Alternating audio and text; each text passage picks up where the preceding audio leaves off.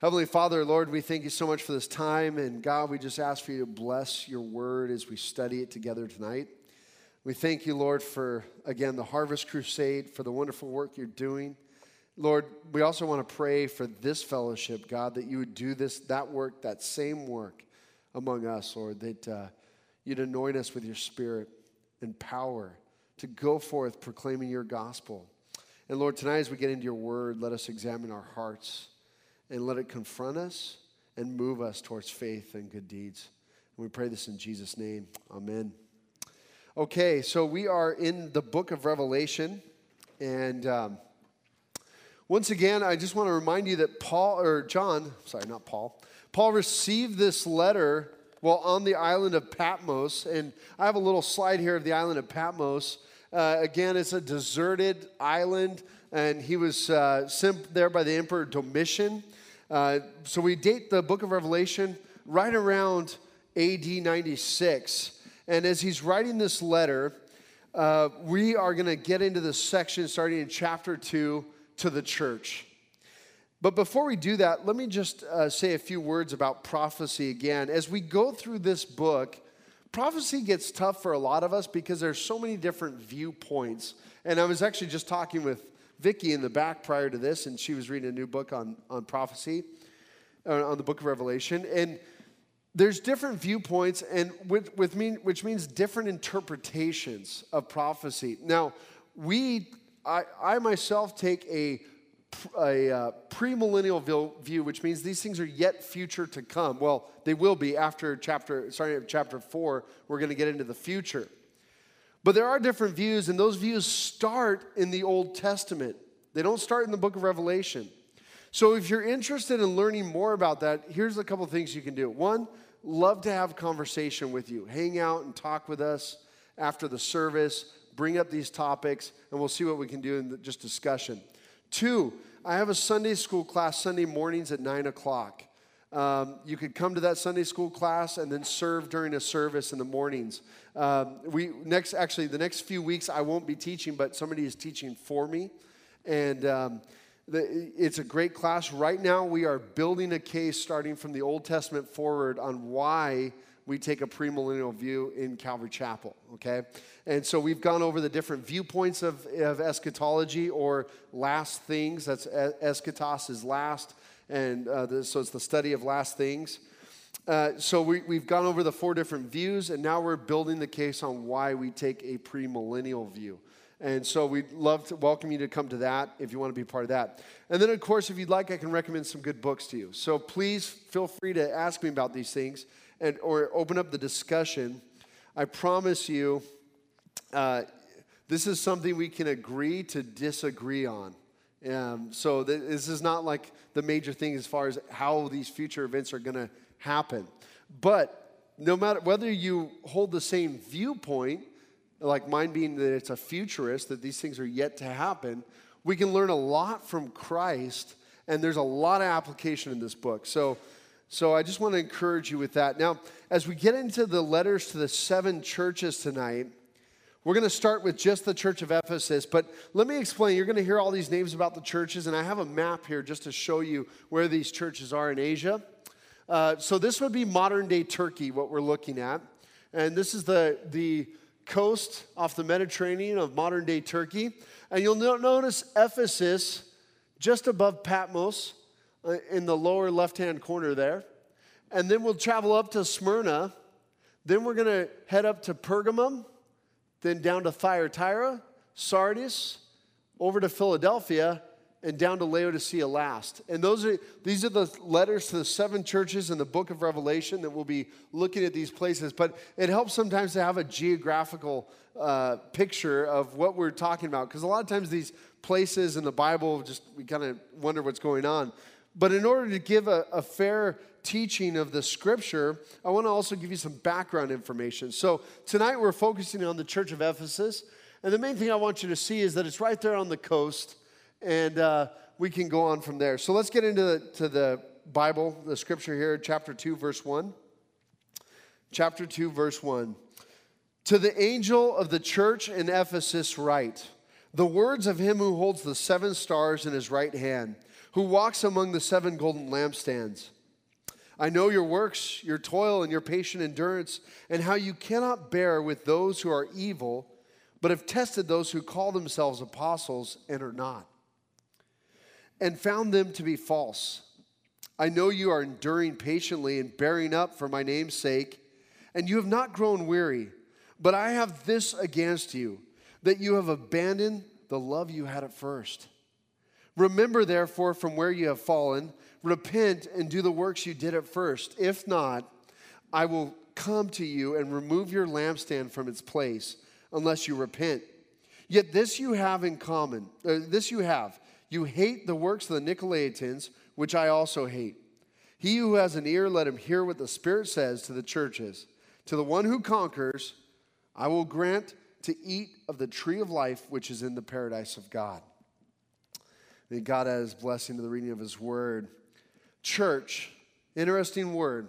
We get the word church from ekklesia in the Greek, and that just means assembly or congregation. But that word church often is something we have to define when we're talking about it.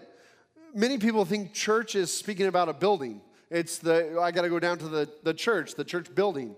By the way, can we get the lights on to the point so people can read their Bibles? Thanks. Maybe it is on. Okay, I'm sorry.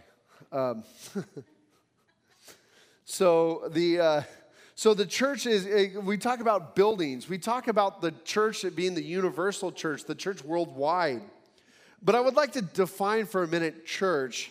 First of all, there's the church in the sense of the people, the congregation, the assembly. A little too much, but it's good. I'm not going to complain anymore. Here we go. Too little. All right, now he's getting sassy. That's all on sunburn time. So this church is lit up.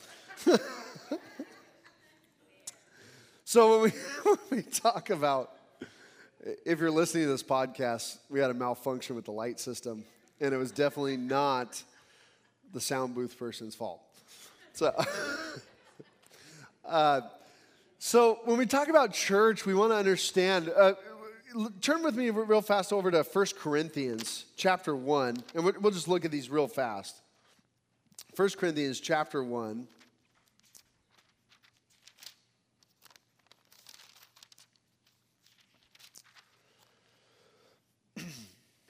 Verse 2, to the church of God that is in Corinth, to those sanctified in Christ Jesus, called to be saints, together with all those who in every place call upon the name of our Lord Jesus Christ, both their Lord and ours. I think this is a good description of what it means to be a part of the church. It's one who is being sanctified by the Lord Jesus Christ. The one who has been sanctified. That means to be made holy in Christ Jesus. One who calls upon the name of the Lord Jesus Christ. That means you're in submission to the Lord Jesus Christ. That makes you a part of his church. So we can have many people within a church fellowship like this. Those who call upon the name of the Lord, who say, Lord, you're my Lord. I'll do what you say. I want to be sanctified by you. I've recognized your salvation through that cross. And then we can have those who are part of the church fellowship that don't call upon the name of the Lord. You're visiting. You're sitting in with us. You're fellowshipping with us. But you may not be part of, when I talk about church, as far as those who are in Christ Jesus. But no matter what, when we think about church, there are a lot of things that come up. History, for instance. And by all means, history has not been good to the church. Or I should say, the church has not been good to history. When we look back at history, the history of the church, there's a lot of awful stuff that happens. There's a lot of muddy stuff. There's a lot of corruption, a lot of cheating, a lot of murder. And those of us who are in the church that I explained, those sanctified by Jesus Christ, we would deny that. We would reject those things that have happened in history and say, that is not of Jesus Christ. That is not those who are really in the church. But the fact is the rest of the world sees that as the church. So as we get into these letters, I want to make sure that we recognize that these letters, these 7 churches that Jesus has a message to, I believe are the most incisive, the most penetrating, The spotlight is being shown upon us, and it's a time to reflect, a time to ask ourselves, are we the church that Christ wants us to be? Are we the church that we should be? Are we a good representation of Christ, or have we lost our way? Dr. Richard Halverson, he was a chaplain to the U.S. Senate in 1984, and he said this: in the beginning, the church was a fellowship of men and women centering on the living Christ. Then the church moved to Greece, where it became a philosophy. Then it moved to Rome, where it became an institution. Next, it moved to Europe, where it became a culture. And finally, it moved to America, where it became an enterprise. Not a great statement about the church, is it? We don't want to be that. In fact, I'll tell you right now that the history of Calvary Chapel is one of not being an enterprise, not being institutionalized, being a movement of those who want to seek the Lord and study His Word. That's kind of the history of how Calvary Chapel was born out of the church. And of course, you can find a lot of Chuck Smith's writing on the subject. And it's probably one of the things I love most about Calvary Chapel. It's not about the institution. It's not about maintaining the institution. In fact, Chuck is famous for saying, where God guides, God provides. Meaning that, if God's really in this, He'll provide. He'll make it happen. If not, it's not His church. It's not His people. So we want to make sure that we're not an enterprise. Much of the time when we look at the church, we've heard statements like, oh, Jesus, save me from your followers. That's kind of sad, right? We don't want to be that church. We've seen the church marred by thieves, greedy people, those who take advantage of others. Of course, there's been affairs. Recently, the church has been in the newspaper in this last decade for abuse, such as molestation, things like that. Terrible, grievous sins that are not of Christ and not by Christ, nor would Christ ever condone these things. But the church has been associated with it. Last week I talked about church, Jesus Christ, the one who holds the 7 stars and walks among the 7 lampstands. And I talked about how those lampstands, the idea of the church being lights within the community. Yet sometimes the corruption, the sin creeps into the sanctified. And it sure isn't a light. In fact, we're going to see as we go through these 7 churches in the book of Revelation that there's a warning about the removal of a lampstand, the removal of the light. So I really want to encourage you, take these letters seriously. We're going to study them within the context of the time in which they happen, but we're also going to see how timeless these letters are to the church, that they apply to us in every century, every generation. These letters apply because we're going to see these things. I mean, I'm sure you'll be able to look and say, oh, I recognize a church that's not dealing with this frustration or this sin or this suffering. We're going to see that. But let me ask you, please, as we read the Word of God, don't say, oh, look at, they struggle with that sin. Say, Lord, am I struggling with that sin? Lord, does the light need to be on me? Because that's what I want to challenge you to, because these letters are loving letters all about reminding the church to be ready for His second coming. Reminding us to be ready, to remain lights in those areas. So to the angel in Ephesus, right?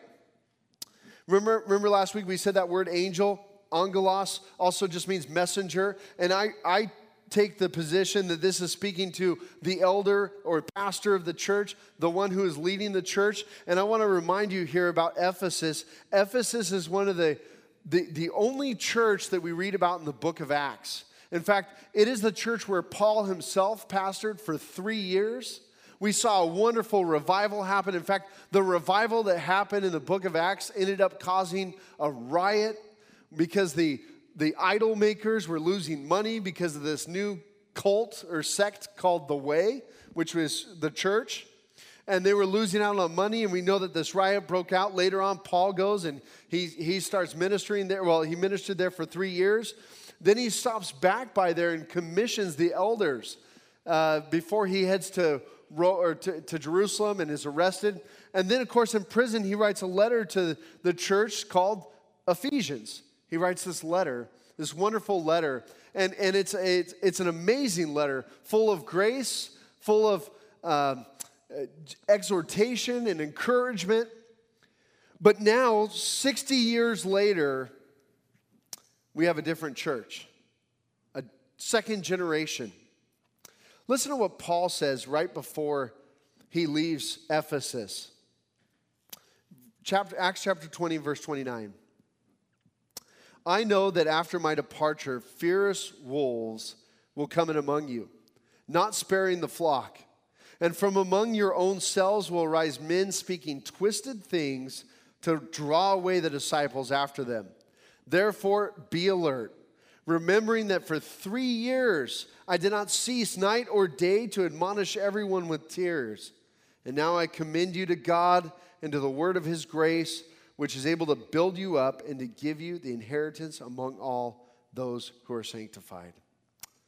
That was his commission. Hey, be aware. People are going to try to sneak in. They're even going to be among you.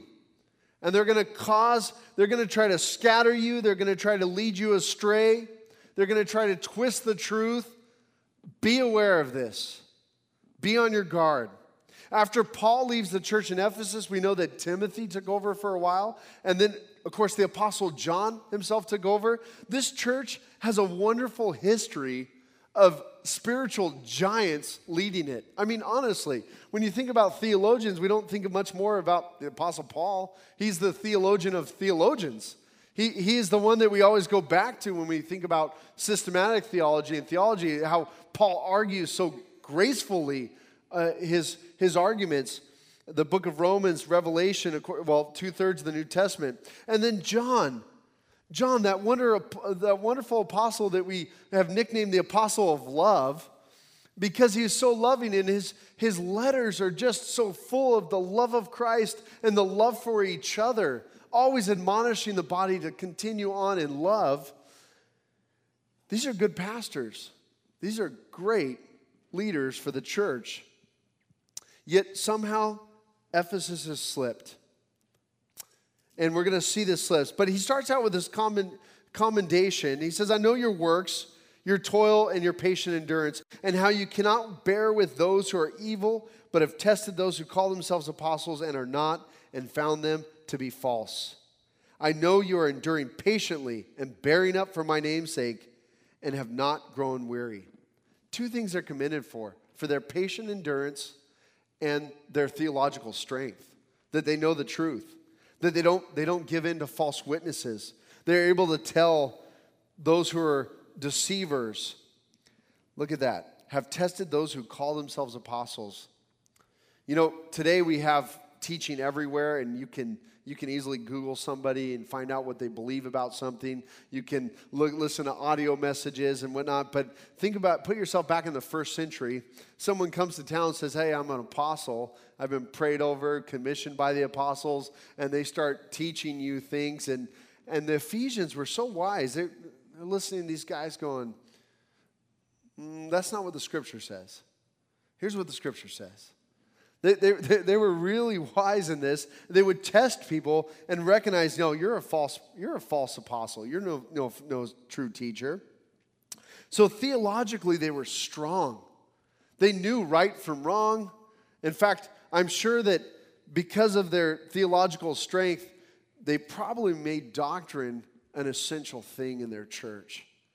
It became about the doctrine. Notice that they're enduring patiently for the name of Christ. They're even suffering some. They're not going to be like Smyrna, but they are suffering for the sake of Christ. They're doing some really good things. But Jesus says, I have this against you. You've abandoned the love you had at first. This is the correction. You've abandoned your first love. You've forgotten to love me. See, the church, I believe, can be summed up in these three purposes. Ministry to God, which would be through worship. Ministry to the believers, which would be through nurture. We'd be growing the believers and helping them grow in their knowledge and the grace of our Lord Jesus Christ. And then ministry to the world through evangelism and mercy. What do I mean by evangelism and mercy? Well, preaching the good news, proclaiming the good news, so that they too, the world, can be reconciled to God. And then, of course, mercy, things like charity, loving people, looking out for the poor, looking out for the widows, building hospitals, all the things that we've seen done, being involved in community. These three things, ministry to God, ministry to believers, and ministry to the world. These are the three things I think are the purpose of the church. But I'd like to take these 7 letters to the church in Revelation and maybe get a purpose for our church. And what I mean by that is, here's the first purpose. Love Jesus Christ first. Love Jesus Christ first. Make your love for Jesus Christ a priority. And I'll tell you right now, if you love Jesus Christ, you're going to love the things he loves. If you love Jesus Christ, you're going to love his church. If you love Jesus Christ, you're going to love your neighbor. If you love Jesus Christ, you're going to obey his commands. If you love Jesus Christ first, you will be in him. You'll be his disciple. And that's what he corrects the Ephesian church for, is they've lost their first love. They've strayed away. I've been married now 19 years, and some of you guys might look at me and go, oh, you're just getting started, because you've been married a lot longer. But also I look at others who are just getting started and go, you're just married. Oh, good job. Keep going. But I have the opportunity a lot of times to do premarital counseling and sit with young couples and even older couples and middle-aged couples and all sorts of couples that are getting married and do premarital counseling. And one of the things that often comes up in premarital counseling is I'm happy now that I have 19 years of marriage and experience to go through. But when I first started doing premarital counseling, I didn't have very many years of marriage. But I had the Word of God, and that's what I would trust in. All right, here's what the Word of God says about this. Here's what wiser people than me say about marriage, and so on. And we go through it. What actual experience has lended me is examples, illustrations, and application. What I mean is, as I've lived in marriage and I've seen this truth played out, I now know where to apply that truth. And that's called wisdom. I've gained some wisdom over the years, and I'm sure I'm yet to gain a lot more. But one thing I've noticed is if I'm going to remain married, if I'm going to keep this love for my wife and kindle that fire within her and her within me, it starts with me. It's not about her doing things for me, it's about me doing for her. Now, for her, she'll probably say it starts with her, but what I've learned is I've got to kindle that fire. I've got to continually remind myself to love my wife. I was joking because I had an instructor who had an actual app come up, and when he would, I'm sorry, all of a sudden my phone blew up with stuff. When he would, at 3 o'clock every day, he would get a reminder on his phone that said, tell your wife you love her. And we would laugh about that because, who needs a reminder to tell their wife you love them? And it's not that he needed a reminder, but he was reminding himself, make sure I love my wife. Make sure I love my wife, that I let her know that I love her, do actions to show that love for her. Sorry. Do actions to show my love for her, serve her, put her first in my life. Now, my wife's got a terrible mistress to contend with called ministry. The church. I say that jokingly, but it is true. There's always this management, and some of you men or women also have a mistress, a job, or something like that you've got to always manage, and it can get way out of control if you're not careful. But with ministry, I tell young ministers or ministers that are thinking about getting married, 1, make sure your wife is called, but 2, make sure you understand her needs. I meet with my wife and say, hey, honey, here's my schedule for the month. What do you think about this? Oh, this week's coming up. I have these possible appointments. And then I make sure to give my wife the time that she needs. You know what the amazing thing is? The more I serve my wife, the more I love my wife. My love for my wife produces services in me to my wife that creates more love in me for my wife. That's an incredible idea. She's the first woman I ever said I love you to. In high school, I had girlfriends, like many of us do, and I remember one girl told me, I love you. And I'm like, that's nice. You know, what? And so I had to explain, well, I'm not going to say I love you because I'm not really sure I do love you. And so I remember one night on a date with my wife, I was sitting in a car with her, and nothing was happening. We were just sitting in a car. It was totally innocent. And I said, hey, Laura, I don't know how to say this. I am in love with you. And she's all, that's nice. Oh, expecting something so much more. She said, that's nice. And I'm like, all right, well, here's the deal. Don't expect you to say it back. I just want you to know that I'm in love with you. And the amazing part is I am more in love with her today than I was back then, because I continue to serve her because I love her. And that service creates more love in me. Now, the Ephesian church, they had lots of works. They were doing lots of works, but sadly, it appears that their works became about serving the church or the work and not the Lord Jesus Christ, because that's what Jesus confronts them on. This is his one correction. You've lost your first love.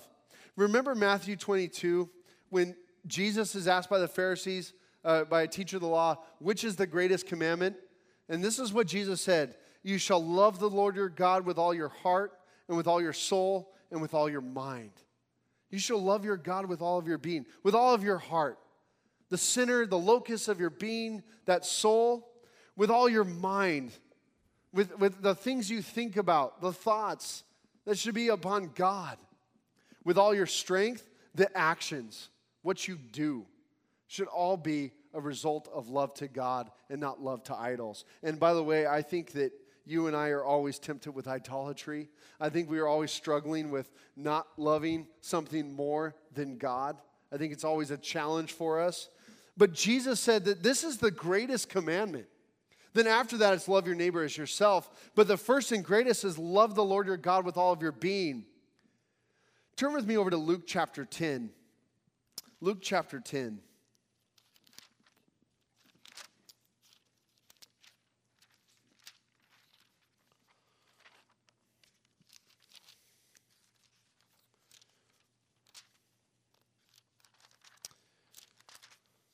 Pages are sticking together. If you made it first, I'm proud of you. I'm actually like literally turning page by page to get to Luke chapter 10. And I made it. Luke chapter 10. Jesus is celebrating. He's at the home of Mary and Martha, or the home of Lazarus. And we see this story unfold in verse 38.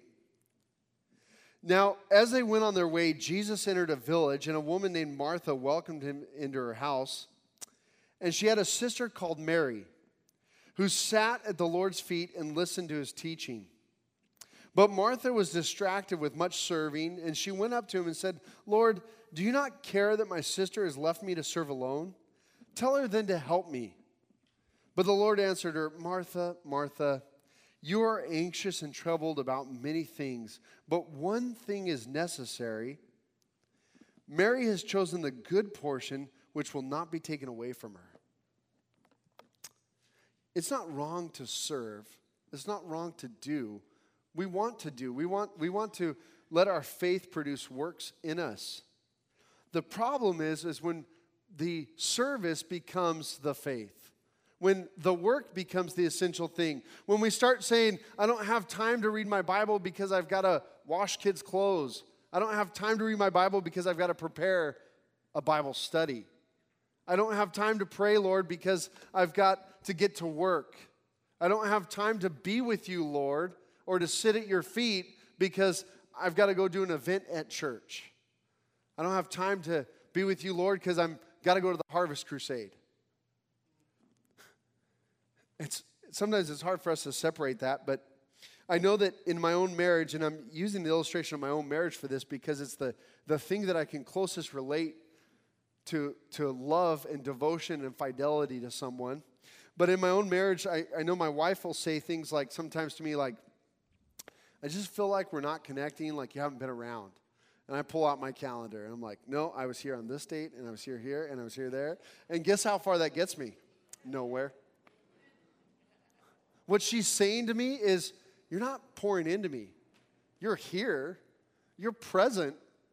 But you're not pouring into me. You're not hanging with me. You're not making me a priority in this. We can do a lot for the Lord. We can be about serving, but we can completely forget to love Him. Imagine the Martha model in church. Imagine the church ruled by the Martha model. I heard a pastor speak about this, and you can just see this happening in the church. We have a church that everybody's about doing, but nobody's about worshiping. We have a church that's very light on worship. Then when the worship time comes in, well, you know, we got to go hand out programs and fold programs. We've got to do this. We've got to do that. The worship team is, okay, here's the performance. We're starting at this time. All right, let's do this. And the worship team's all about the performance because we're serving the church, right?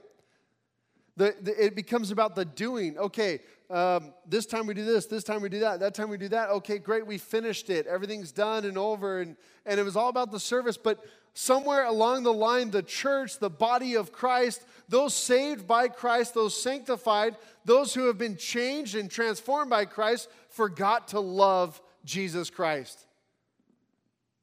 Shame on us. You know what happens in marriages where that's going on? Where it's all about, well, we got to fix up the house. I got to do my chores. Da, da, da, da. It ends in divorce. You end in ruptured marriages. Marriages that are separated. Husbands and wives that are unhappy with each other. But wait, we've been doing all the things. I've been going to work, earning the money. I've been doing this. I've been doing your laundry. But there's no love there. Because they've started serving the chores versus loving each other and serving each other. I want to encourage you, dear church. Learn from Jesus. Martha, Martha, why are you anxious and troubled about many things? Listen, one thing is necessary. That's what he tells her. One thing is necessary. Mary has chosen the good portion, which will not be taken away from her. One thing is necessary, that you love the Lord Jesus Christ, that you love Him. What does love look like? Well, if you've never loved, it's hard to explain it. But I'm sure you've been loved. Let me encourage you. Think about that time that you've really felt loved by somebody. Think about that for a moment. Maybe it was on your wedding day. Maybe it was on a graduation. You know, I recently, when I had my graduation ceremony from School of Ministry a couple years ago, and I say recently, but it's been longer than I thought.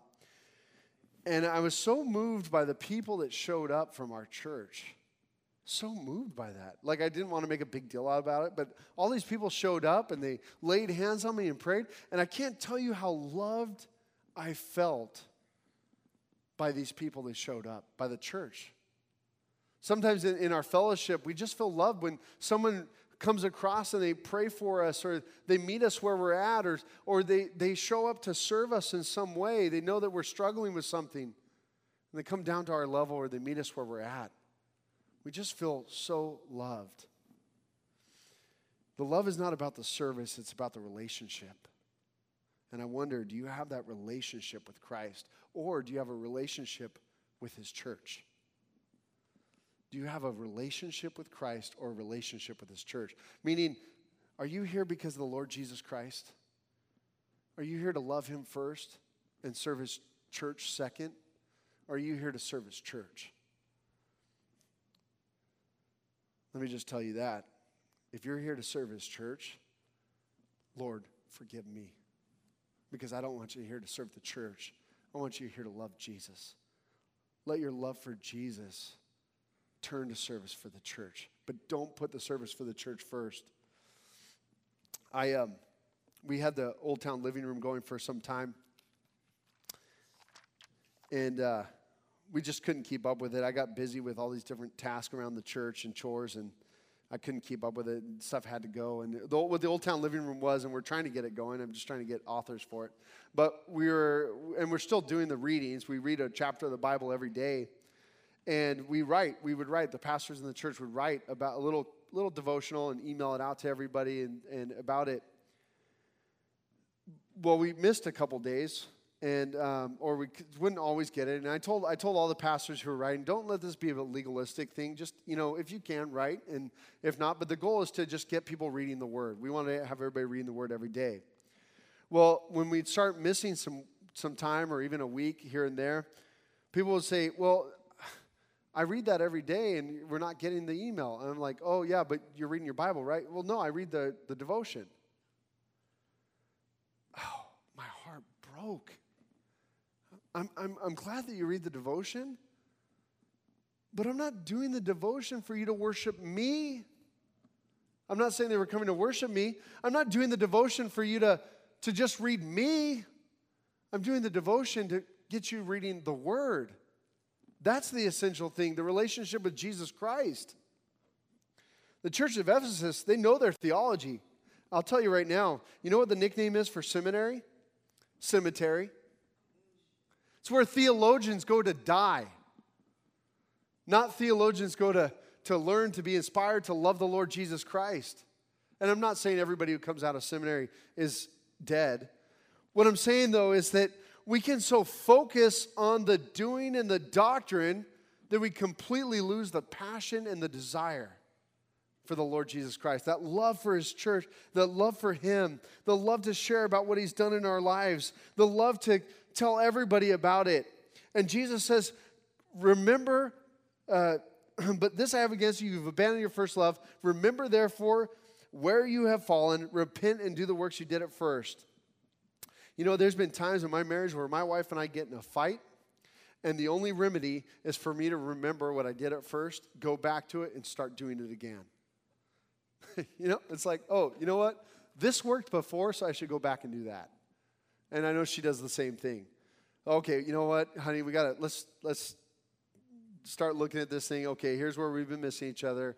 All right, let's go back and let's make a date night. Let's do this. Let's sell off the kids, whatever. Remember how before we had kids, how wonderful? No,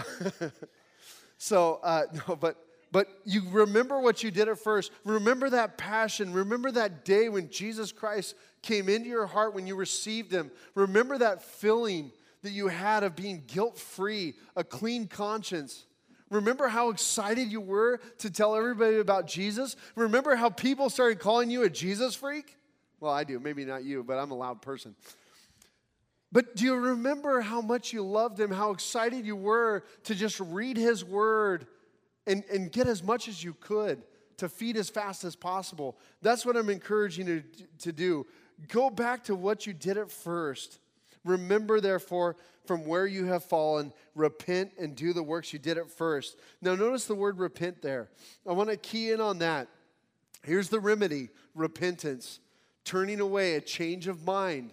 No longer the mindset you had before. You're no longer going to be about the religion, the doing.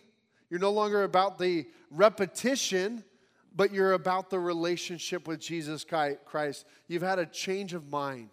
Your mind has changed and you're turning away. Listen, I'm no longer, you know what? Maybe I have to back out of something. Maybe I've got to change something in my life. Yeah, maybe I've been too busy. Maybe I got to get rid of Netflix and quit binge watching TV.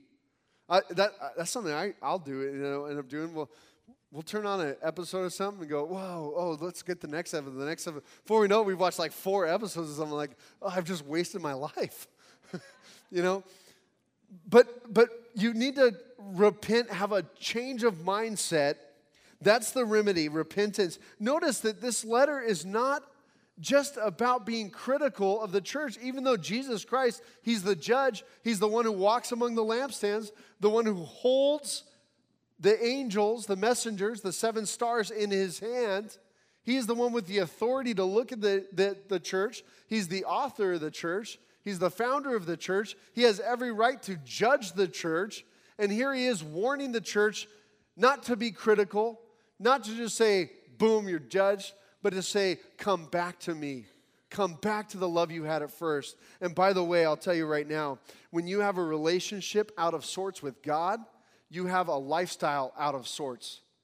And what I mean by that is, so often those of us who struggle with a feeling of depression or downcast, often it goes back to a relationship with our Lord, a love for our Lord.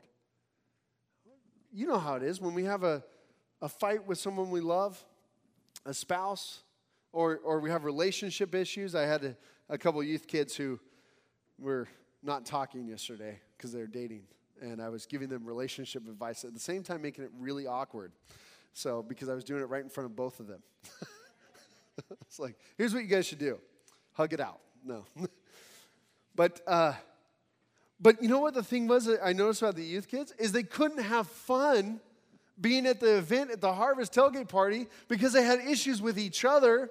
So, although they would try to pretend like the person's not there and they're just going to do their thing, they know that they got this issue going on with this other person. They're out of sorts with them. And the only thing that's going to save the day, make their day better, is to reconcile. And that's how we are. And let me just tell you right now, if your life is out of sorts, reconcile with the Lord Jesus Christ, because that's what the call is to do, to repent, to remember what you did at first. Now notice what he says. I will come to you, if you don't repent, I will come to you and remove your lampstand from its place unless you repent. Sadly, the church at Ephesus is no more. The church at Ephesus, and by the way, just let me read real fast from Ephesians chapter 6.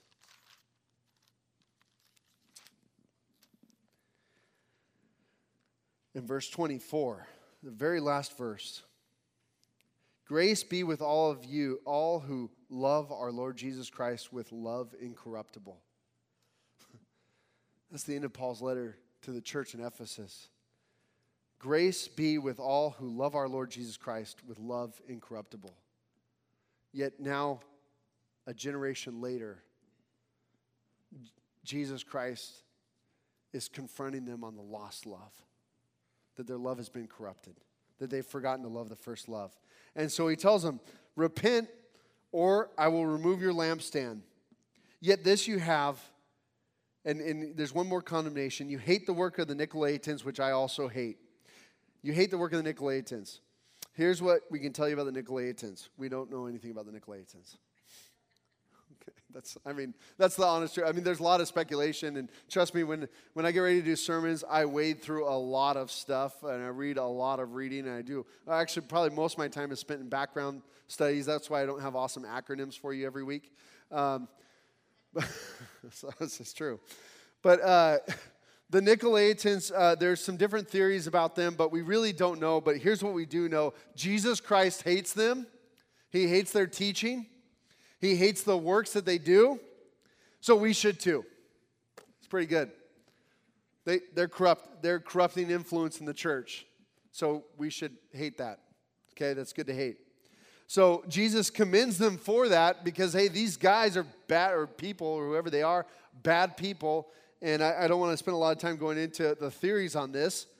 But notice that he commends them for it because he also hates them, or hates the works that they're doing, corrupting his church. Verse 7, he who has an ear, let him hear what the Spirit says to the churches. Real fast, feel right here. Feel right here. Everybody, do you feel an ear? Yeah? Okay, that's for you. He who has an ear, let him hear. Okay?